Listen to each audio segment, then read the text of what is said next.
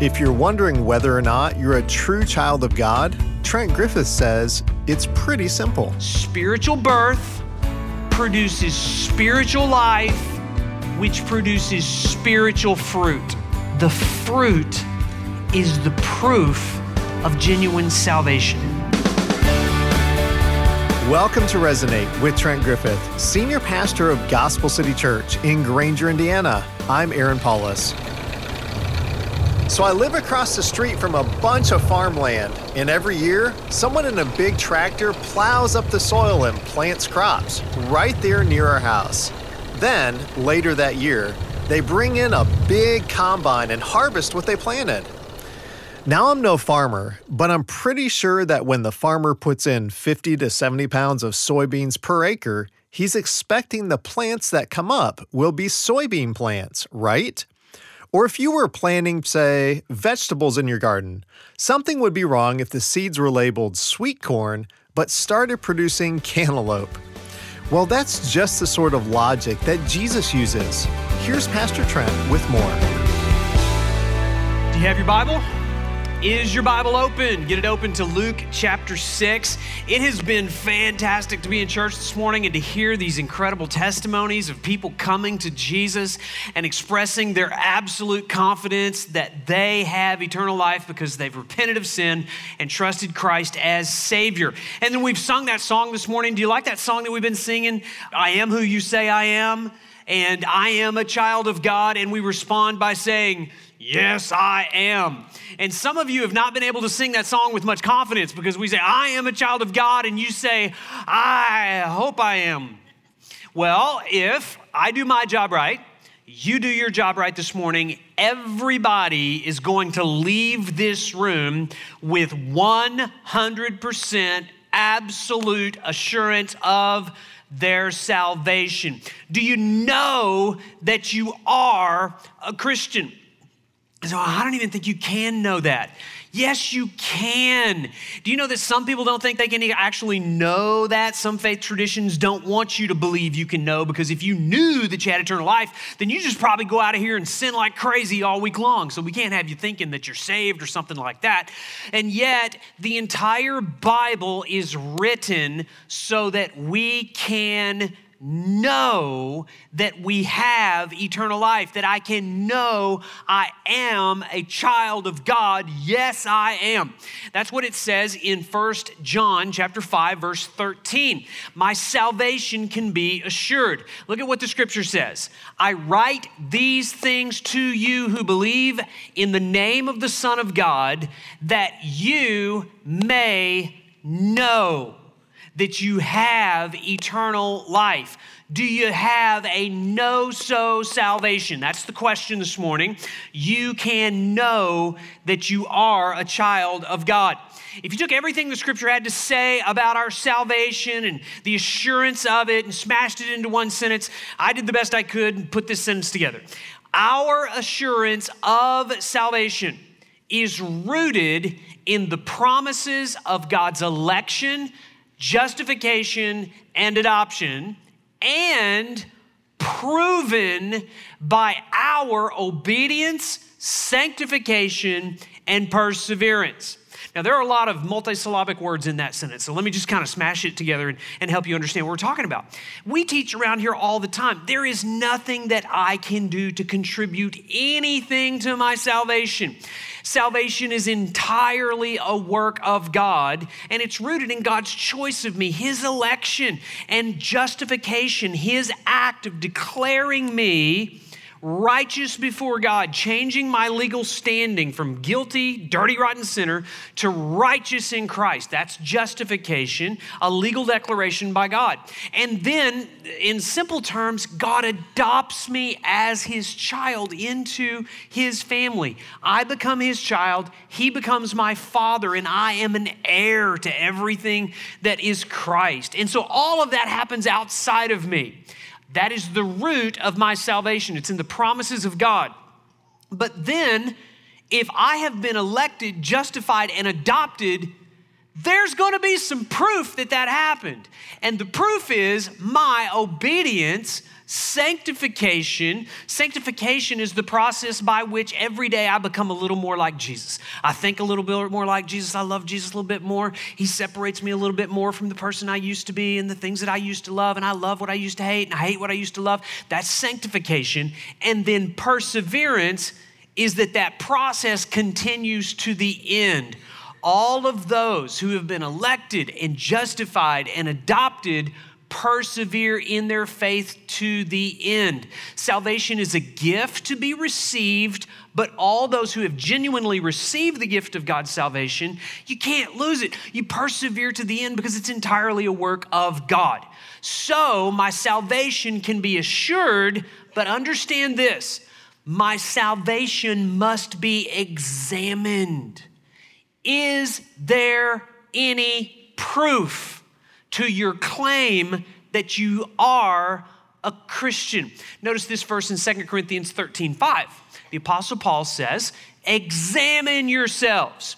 Any college students take any exams this week? Where are the college students? Any college students? Did any college students fail any exams this week? Raise your hands. There you go. Thank you for being proud that you failed that exam. Now listen, it's okay to fail an exam in college, but there is one exam you cannot afford to fail. This is it.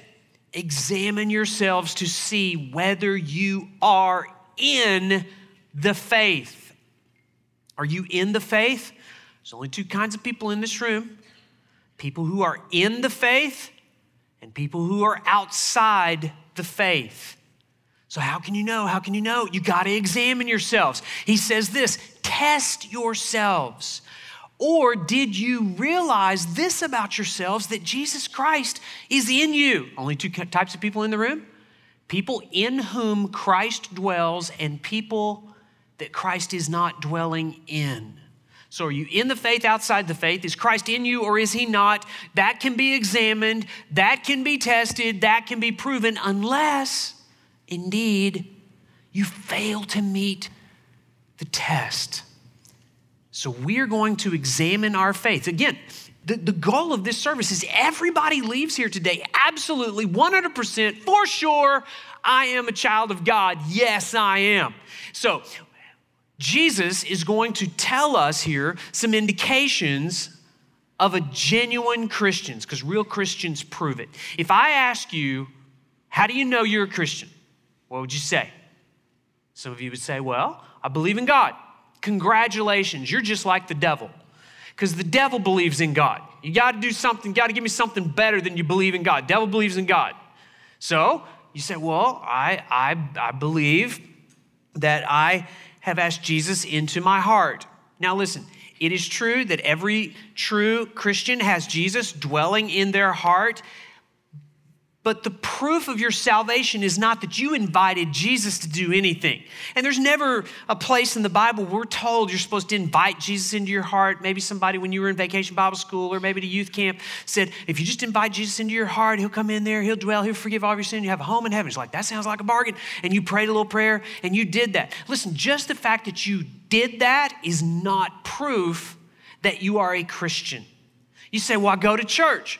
I'm glad you came to church. Thank you for coming to church. Please come back to church. But going to church doesn't make you a Christian any more than going to a football game makes you a quarterback. Being in the place where football players play is not anything that makes you a football player. And being in the place where Christians worship does not make you a Christian who worships. I'm glad you're in church, but you got to give me something better than that. How do you know you're a Christian? You say, well, I asked Jesus to forgive my sin. There were two thieves that were crucified on each side of Jesus as he was dying on the cross. Both of them asked Jesus to save them. One of them out of a selfish motive because he didn't want to be crucified. The other guy asked Jesus to save him because he wanted to be with Jesus in paradise. Different motive. Both thieves asked Jesus to save them. Jesus only saved one of them. You say, well, I was confirmed. I grew up in this faith tradition where I learned all these things about God and all these Bible verses, and I memorized these doctrines, and then there was this test, and I was confirmed. Were you confirmed by man, or were you confirmed by God? Christianity is not a man-made religion. And so you gotta give something else than just you pass some tests and you filled your head full of Bible knowledge. Others say, I got baptized. I'm so glad these people got baptized. I got baptized. Listen, we've said this so many times, but there is nothing about baptism that does anything internally to you. It doesn't change your legal standing before God. Baptism is the expression that something on the inside has been washed and changed. And you need to get your baptism on the right side of your salvation. We believe in believer's baptism. First you believe, then your baptism. So it's important, but it is not salvation. Other people would say, well, Trent, I've always been a Christian. Really? You've always been a Christian? You really believe you've always been a Christian? Listen to me. If you believe you've always been a Christian, please hear me. You have never become a Christian. No one is born into this world a Christian. We're all born into this world bent away from God, enemies of God, allergic to God. We think we are God, and we need God to act upon us to wake us up to the reality that we need a better God than us. Now, you may have been genuinely saved very early, and you might not even have a memory of not being a Christian. You can get saved very early. But if that happened to you, there will be a lifetime of proof to back it up. And that's what we're about to learn here from Jesus. Jesus is going to give us two proofs of genuine salvation that should give everybody in this room 100% absolute assurance that you are a child of God or not. And so here we read in Luke chapter 6, verse 43. For no good tree bears bad fruit, nor again does a bad tree bear good fruit. For each tree is known by its fruit. Notice Jesus says, you can know. People who say they are Christians can be known as Christians, or people that are not Christians will be known as not Christians, followers of Jesus. Each tree is known by its fruit, for figs are not gathered from thorn bushes, nor are grapes picked from a bramble bush. The good person out of the good treasure of his heart produces good, and the evil person out of the evil treasure produces evil. For out of the abundance of the heart, his mouth speaks. So Jesus uses the simplest analogy that we could come up with. Now remember, Jesus is preaching this outside on a plain. There were obviously trees around. This was a very agricultural environment. People paid attention to those types of things. When I was in college, I took a botany class because somebody said it would be easy. It wasn't easy. And we had to go around. Our professor took us all around the college campus, and he pointed out the different types of trees. And I failed that test miserably. I couldn't tell the difference between a maple tree and a pear tree, or a partridge in a pear tree. I couldn't get it. The only thing I could tell was whether it was a good tree or a bad tree. Now, without taking a botany class, I got two trees up here. What type of trees do I have up here? Now, if you're trying to figure out the breed or you know, whatever, it's real simple. One's a good tree and one's a bad tree. How about this particular tree over here? Would you consider this a good tree or a bad tree? It's a bad tree because what's missing? What makes the tree bad? Is it bad because it has bad behavior? No. It's not bad because it has bad behavior. It's bad because it's got no fruit. It's got no evidence of life. Now, what makes this tree good? Is this tree behaving any better than that tree over there? No. What makes this tree good is it's alive. It's healthy. It's growing, and most importantly, it's going to produce fruit. Now, we're early in the season here, so it's actually a crabapple tree. Now, The signs of life here are more about the flower than it is the fruit, but it is obvious there's life and health and growth. Jesus makes the very simple analogy. You want proof of your claim to be a Christian? It comes down to this. Proof number one, real simple. It's the fresh fruit of a spiritual life. And it's all about the external evidence of what's going on internally. Now, this tree over here, the bad tree, what if we brought this tree to church? Actually, we did. And so what if we stuck it in front of a preacher? And the preacher, for the next 40 minutes, would encourage this tree to be better. You gotta do gooder. You gotta be more like the good trees in church. Shame on you, bad tree, for being such a bad tree. If you could just do better, shame on you, we'll scold you. Now, is anything I'm going to do externally going to change any reality about fruit in this tree? No, because it's not about what's on the outside. It's about what's on the inside. And if what's on the inside is full of life, it is going to, by its nature, produce good things on the outside. And Jesus calls that fruit. As Jesus was staring at that crowd, he was staring at people that were like the bad tree. They said they were Christians. They said they were followers of Jesus. It's like, if that's true, there should be some external evidence.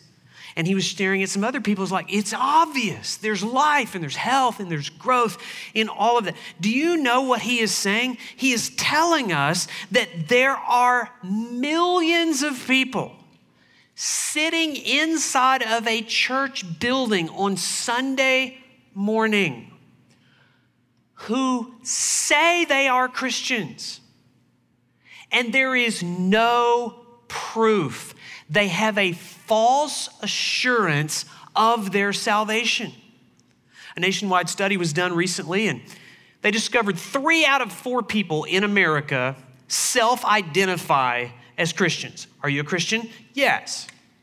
And then they went on to discover how they make decisions and how they handle their money and how they do their family life and how they do their sexuality, all these different studies. And this is what they found out. Less than half of those people that say they're a Christian have no affiliation to a local church.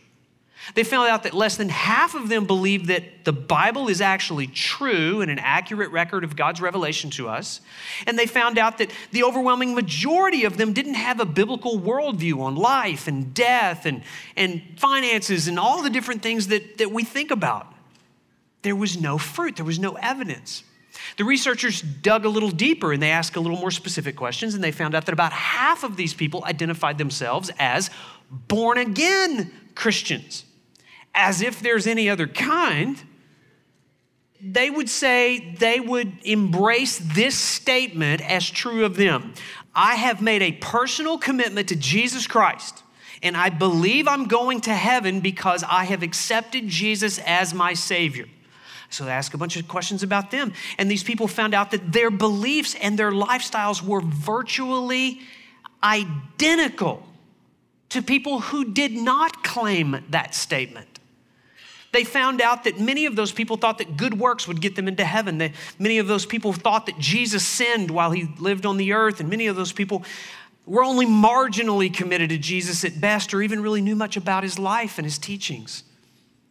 And so the researchers made the conclusion, after all of this research, this is their conclusion: Christians are indistinguishable from non-Christians.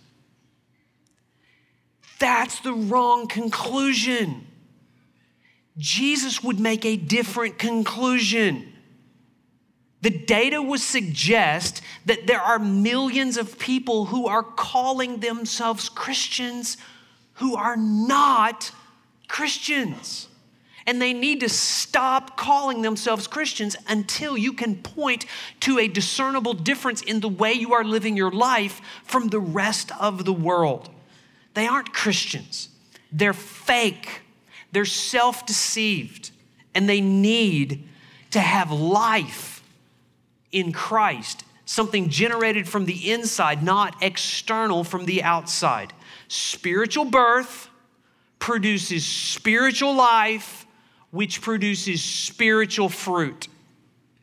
If there is no spiritual fruit, it's because there is no spiritual life, because there has been no spiritual birth. In the book of Galatians, the Apostle Paul was writing to a church. And apparently there were some people in the church gathering for worship on Sundays that Paul wanted them to understand, you are not going to heaven. And he got so specific, he made a list. If there's any question, he says, look, now the works of the flesh are evident, obvious, external. Here they are: sexual immorality, impurity, sensuality, idolatry, sorcery, enmity, strife, jealousy, fits of anger, rivalries, dissension, division, envy, drunkenness, orgies, and things like this. It's almost like, man, that list was getting really bad, and to keep it PG, we just kind of had to say things like this. You get the idea, right? He's writing this to a church.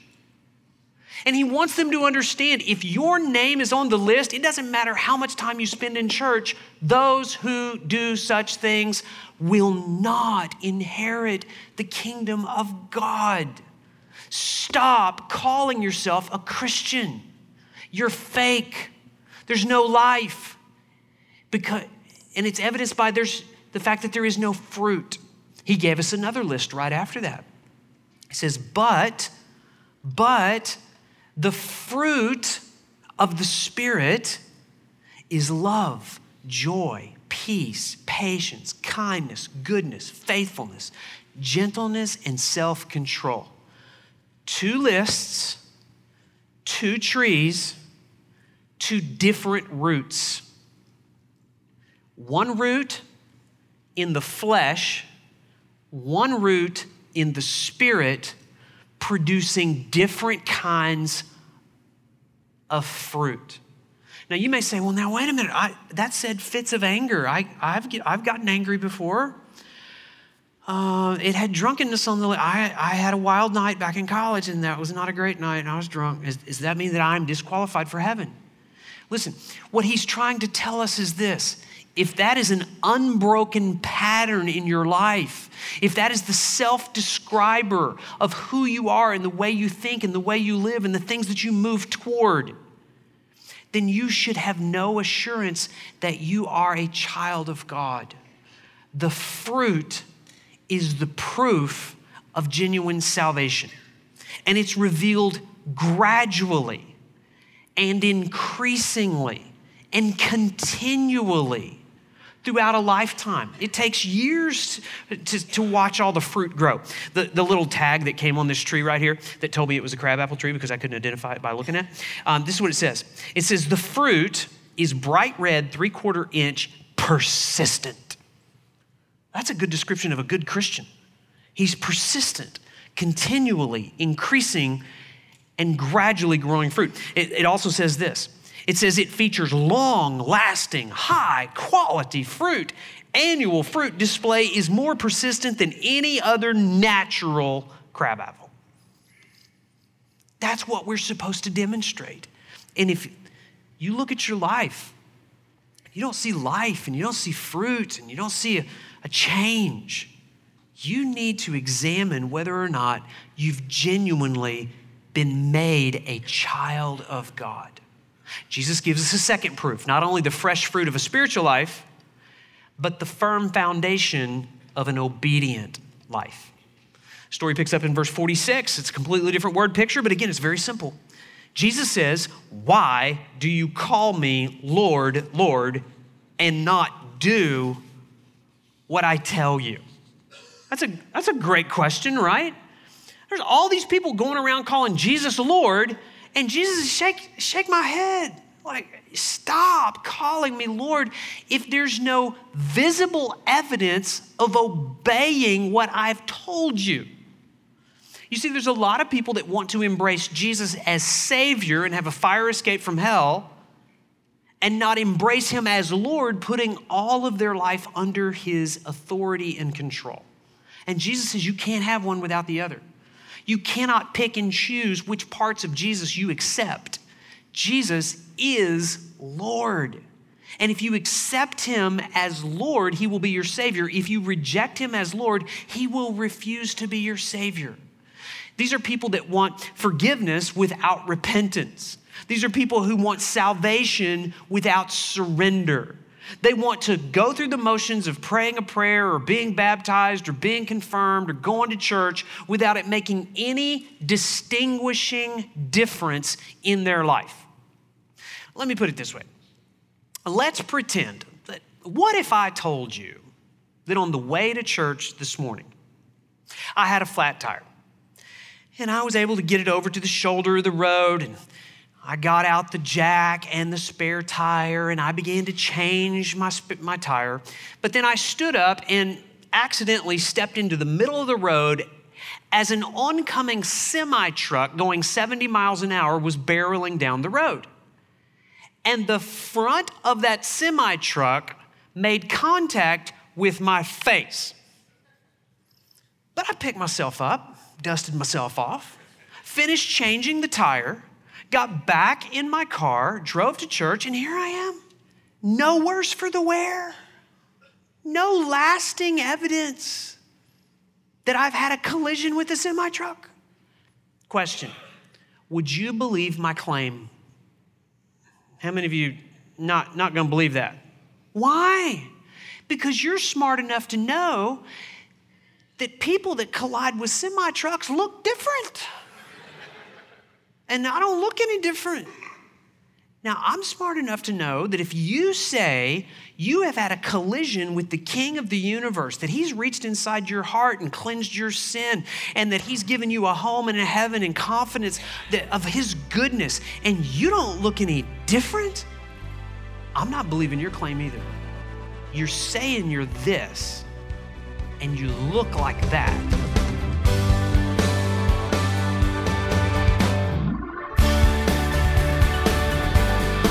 That's Pastor Trent Griffith reminding us that obedience is a great indicator that we've been changed by God.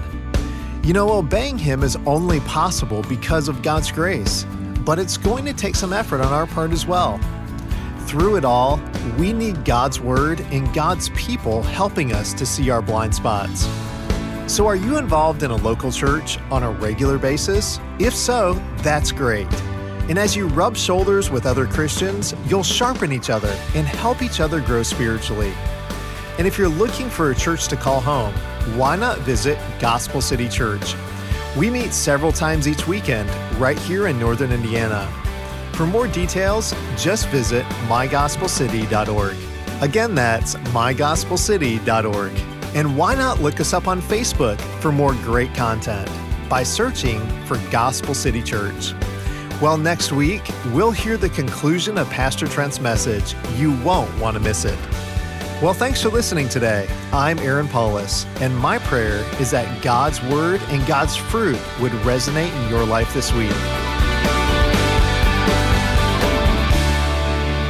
Resonate with Trent Griffith is a ministry of Gospel City Church.